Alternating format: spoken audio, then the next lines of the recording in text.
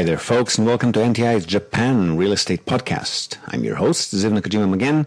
Thanks for joining us today. Hope things are well your end and that you're staying safe and masked and socially distant whenever possible. That's still very much needed. Now, today we've got for you the second part of the conversation we started with Daphne Thompson last week.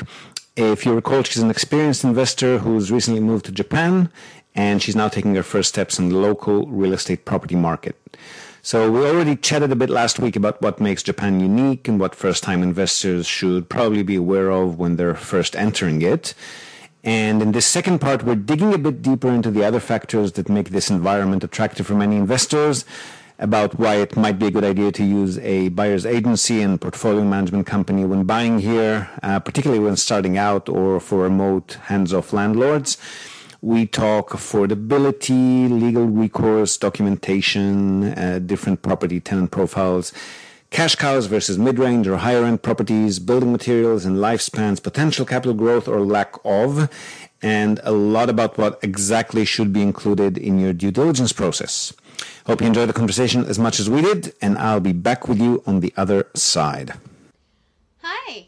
So, welcome back again. Today we're going to continue our chat with Ziv. Last time we chatted about some of the specific advantages and strengths that Nippon Trading International has for any expats. We're going to continue that, recap a little, and just continue the chat. What we're going to discuss today is what it means to actually do due diligence on a property. What is Ziv's specific next move within the property market? And why is property capital gain, not really a thing in Japan? So yeah, stay tuned, have a look, and enjoy this video. That one already. I wanted to ask you what makes you guys different from using any other, but you really did nail that one really well with the value that you add to any expat with your expertise, first of all, then your current relationships with your with the locals. Well, what else? Expats not our main. I mean, we have about 20% of our customers who are actually living in Japan, but 80% of them live overseas. And that's the other advantage for them to be using a buyer's agent, is that they don't actually have to come here in person and sign documents and do anything like that. So they give us a limited power of attorney document to represent them here. And then we can do everything on their behalf. The other thing is with Japanese professionals, like say property managers, because most of our customers, again, are overseas, property managers here very rarely can just wrap their head around the concept of sending and receiving funds overseas. It's just not a thing that they do or are willing to do. And obviously, the monthly statements they provide is in Japanese, and the building management companies are even worse. I mean, they can't even do anything without a paper form inserted in the post to a local Japanese address. So that's the other advantage. And I guess the other two advantages are, if you're working with realtors, you sort of need to pick and choose who you're working with. Some of them are fantastic. I've seen Shannon on your YouTube channel, who is absolutely amazing. And if you happen to land someone like that, you're in good hands. But a lot of them are actually, and it's not necessarily their fault, they work for bigger companies who are pushing them to conduct a certain amount of sales by the end of the month. And they've got a list of exclusive properties that they make a higher commission from. So they always steer you towards choosing the properties that are better for them if you buy. And if you work through a buyer's agent, you just, you don't need to deal with that. I mean, we choose the realtor, we choose the property. We don't care who we work with. We don't care what you buy. We just care about your interests. So that's a bit of an advantage. And the other thing is the diversity that's open to you if you don't have to work only with the English-speaking agents, right? Like if you've got access to the entire market and you can choose any property manager that you want, or the one that actually does a good job, rather than the ones that only only the ones who cater to foreigners, then you've got access to the market, to the entire market, as opposed to just a very small selection of professionals that you can work with. How did you and your wifey construct this specific business? Because this is honestly brilliant. I think it is freaking brilliant, the way that you establish yourself, the way that you put everything together in order to give a really valuable product to anyone that wants to invest in Japan. How did you guys put this business together? We just bought our own few properties to invest in for a start. And after we got a few of those under our belt, we sort of just running into all these difficulties as a foreigner. And for me, it was so much easier because I had a Japanese person by my side escorting me throughout the process. So we just figured there'd be a lot of people in a similar situation who could use a hand doing exactly that. And Japan was a phenomenally attractive market compared to what I know. I mean, affordability here is so low. I mean, you can buy into the market for $20,000-$30,000, and the returns compared to a developed country, I mean, a first world country, getting 7, 8, 9% net pre-tax. When we started, it was even higher because prices were even lower. That's not something that you can easily get in the developed world. So if I take Australia, where I had a property before I came here, my Australian property, for the price of that one, when we sold it in Australia, for the price of that single property that we liquidated there, we bought, I think, 8 or 10 condo units here. So again, diversity. I mean, one tenant moves out, you've still got 90% of your income stream going. And the return is so much higher. I mean, rental return there was, in a good location, maybe 3.5%, 4% if I'm lucky. And then I have to sort of depend on capital growth, which does happen in Australia, but still it sometimes happens for a few years and then stops, sometimes goes down a bit. So here I could reach the same level of yield or higher without having to think about capital growth, just by collecting rental income. So it's a very attractive market. It's the main strategy in Japan is just buy to rent, cash flow strategies. Definitely. Cash flow. And the last thing is the tenants here are just a dream. I mean, they don't break stuff. They stay in the same place for a long time. They don't keep trying to negotiate you down. They don't come up to you with strange requests. I mean, they've got other issues that are Japan specific, but things that you're used to from other countries. There's no crime labs or, 10 people squatting in a tiny apartment. It just doesn't happen here, right? They're docile. They're stable. It's just it's a dream environment to be working in. And the companies that you work with too, right? Like if you look at the States or Australia, I mean, it's not nice to say, but the insurance company is out to get you. You miss one payment, there's suddenly 3 times the payment in late fees or delayed fees. And the building management companies come up with different schemes to separate owners from the money, left, right, and center. This sort of thing just doesn't happen here. So for someone like me, at least, like I'm kind of like geeky. I like everything to have a paper trail a mile long, and I like everything to be properly documented and written down and calm. So for me, it's a dream. But there's other people, who prefer to do quick deals under the table and half of it paid in cash, half of it documented. For them, Japan's not a good place. What would you say is a sufficient amount to get into the property market in Japan? What is your initial budget that you should have? Let's take finance out of it. Let's just say we need, for example, 30 million yen. What would be the entry level? The entry level is a lot lower than that, but at the very bottom of it, the quality is not super high as well. So you can find cash flow properties at even 2 or 3 million yen. So 18,000 up to maybe 25,000 US. They do exist. But they're in locations that will give you reasonable rental income, but have absolutely no growth potential, or at least not a very high growth potential whatsoever. And the buildings are much older. The properties are much smaller. So the fact that they're smaller is actually good for maintenance because there's less to repair and maintain. But they also come with smaller land plots as a result of that. So again, capital growth potential is much lower. And they're older buildings and they're all lower income tenants. So it's mostly elderly, destitute kind of pensioners or convenience store workers, foreign students, people that, again, they don't cause problems like they might in other countries. I mean, if you're buying that level in the US, you're probably buying in a ghetto and you'd be lucky if you get your money every month. But so here it doesn't happen. They do pay. But if they're elderly and destitute, they could die in a property or they could be hospitalized and die out of the property. If they're low income earner, they might have a little bit of payment issues once in a while, not anything crazy, and you don't need to forcibly evict them or anything, but there's more chasing them up, that sort of thing.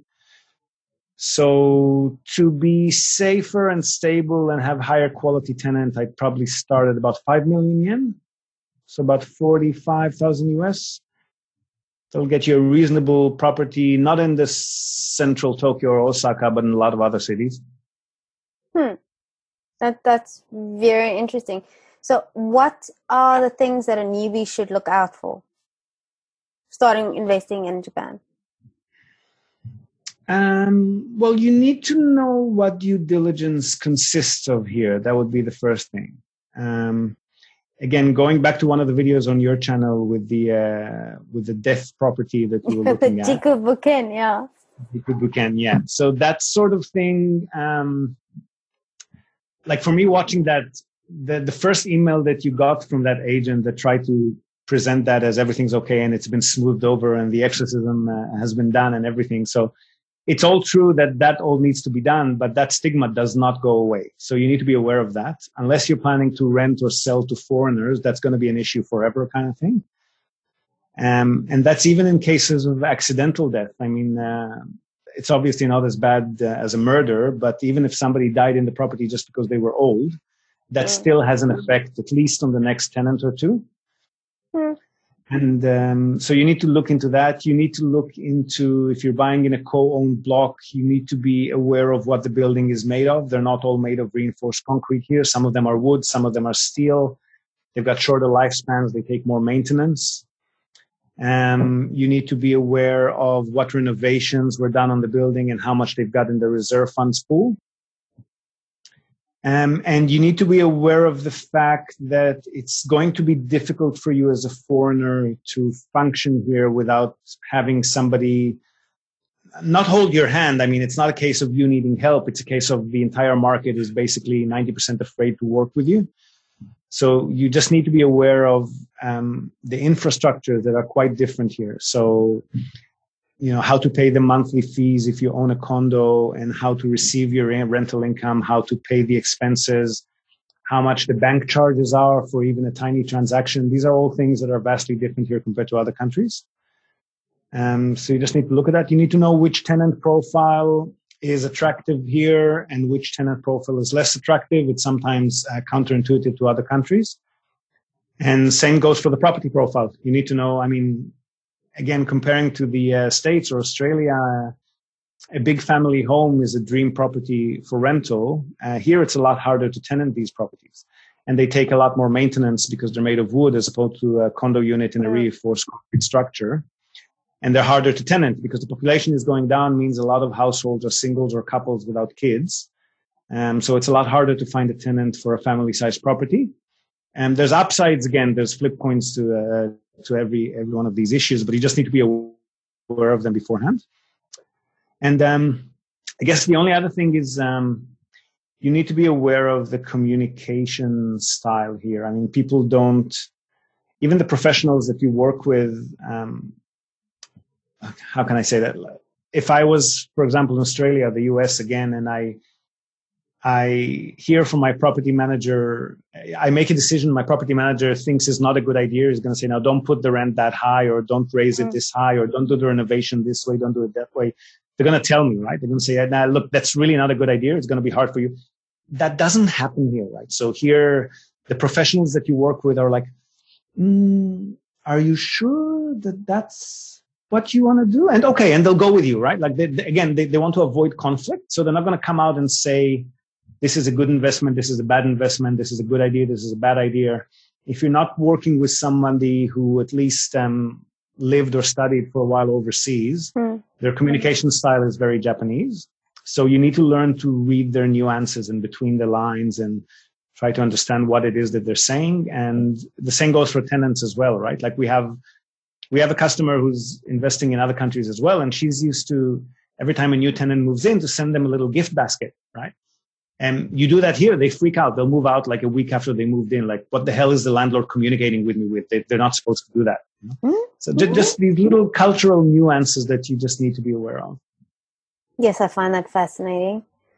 All right. So if you are for example, I decide I want to work with you.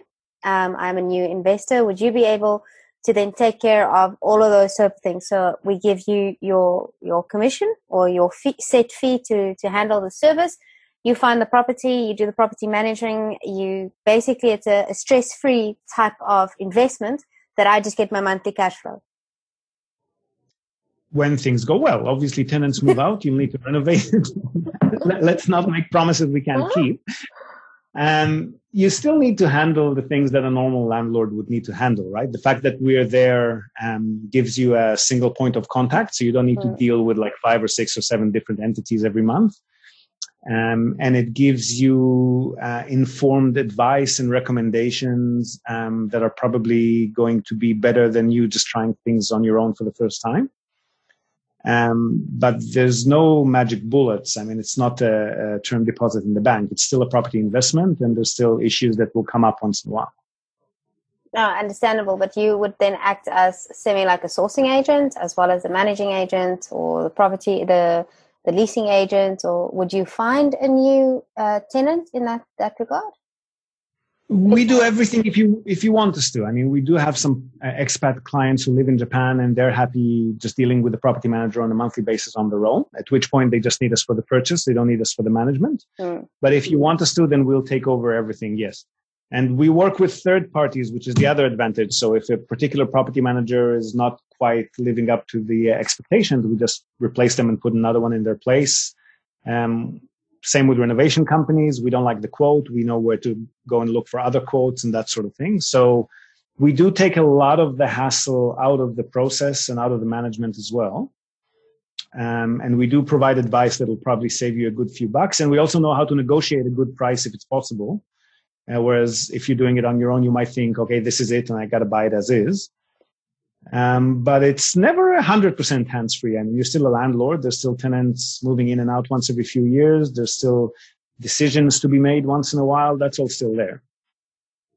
Yeah. Why specifically is capital gain not really a massive strategy in Japan? Because it's just not a guaranteed thing here. I mean, I would argue that, in the last 10 years or so, it's not really a guaranteed thing anywhere in the world, but at least in other countries, like say, if you're buying in the heart of New York or Johannesburg, I suppose would be similar, or Australia, then you might have your cycles. I mean, there might be a few years of property prices going down, but generally they're trending up over time.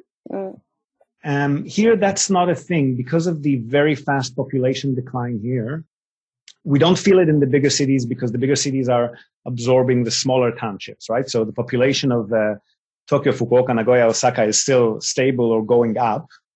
But the smaller townships are dying out and the general population figures are going down. So when the population goes down, the workforce obviously shrinks. There's more older people who need support and less younger people who can support them.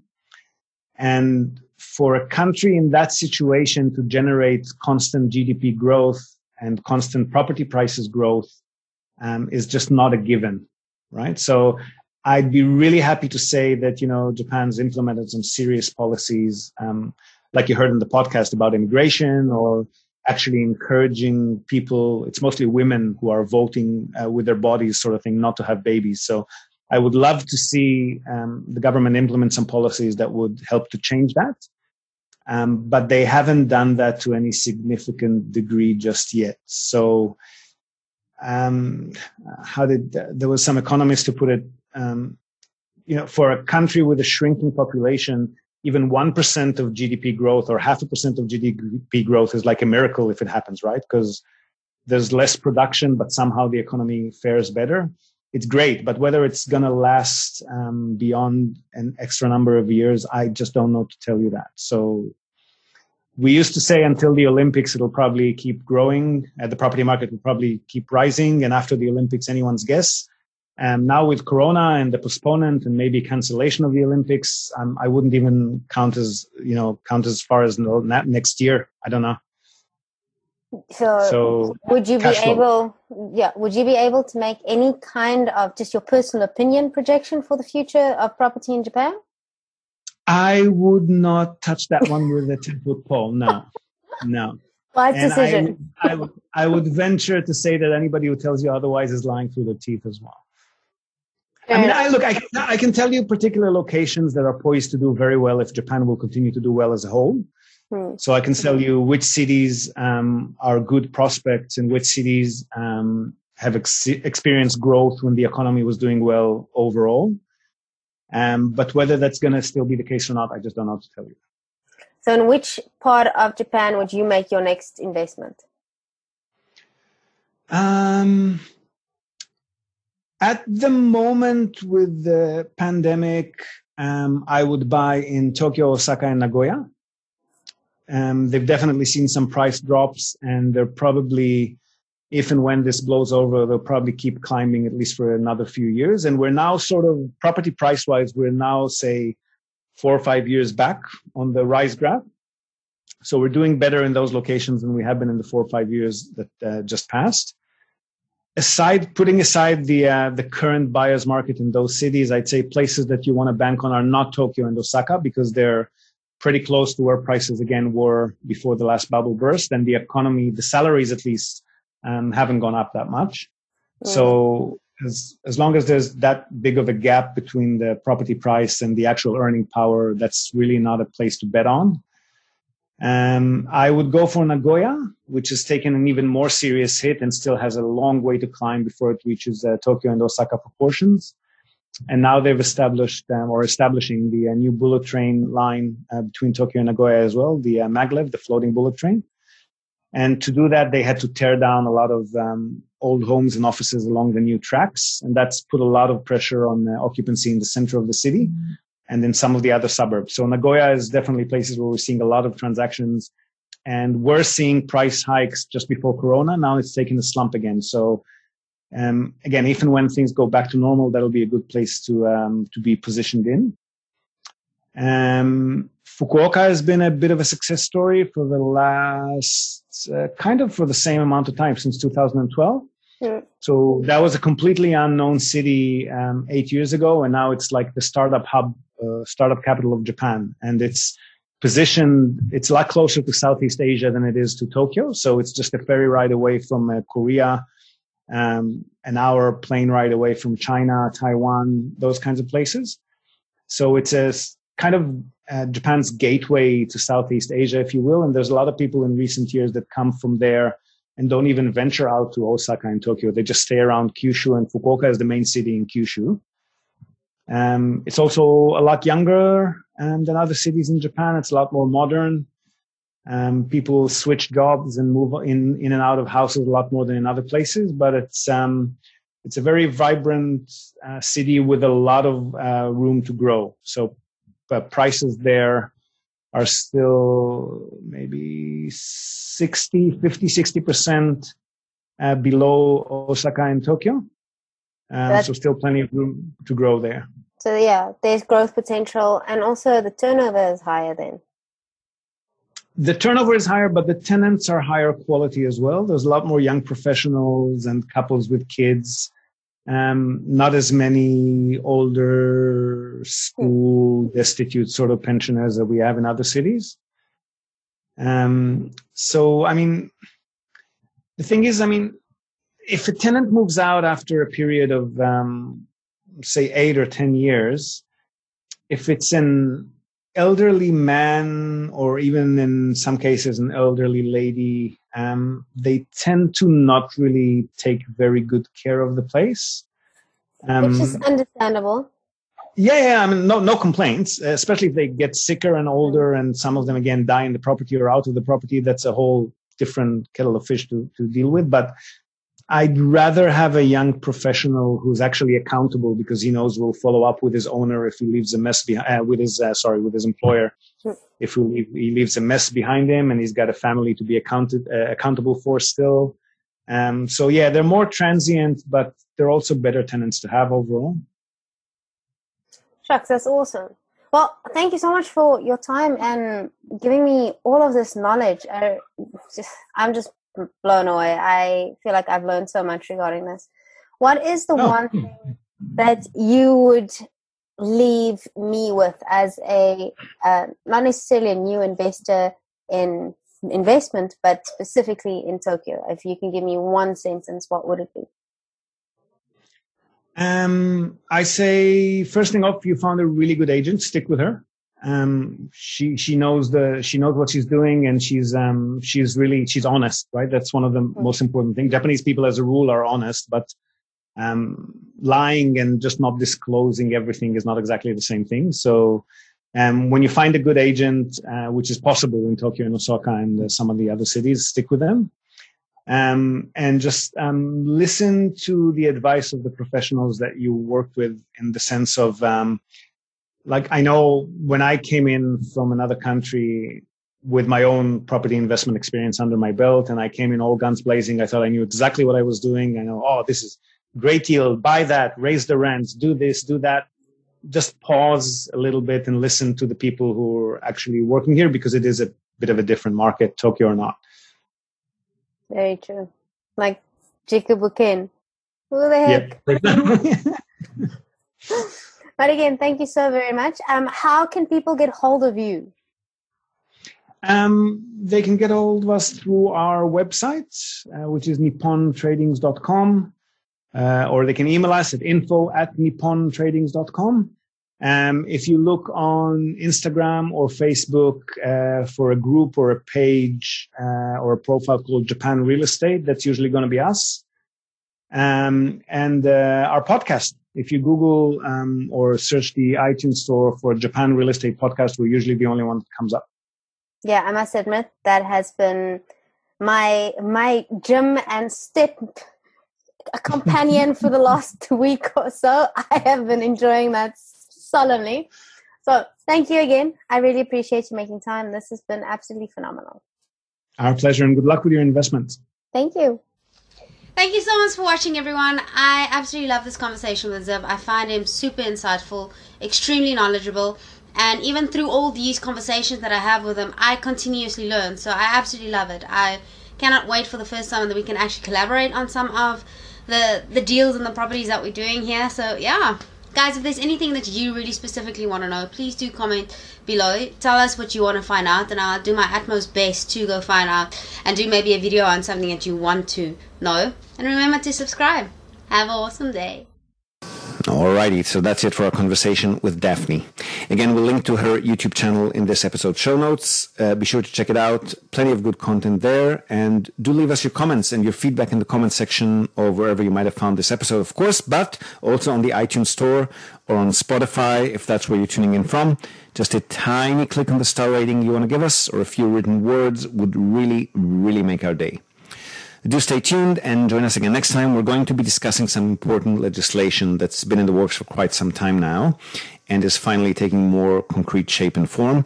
And that one may affect you, particularly if, like many of our customers, you've been investing in these older cash cow type condo units that are so popular here in Japan.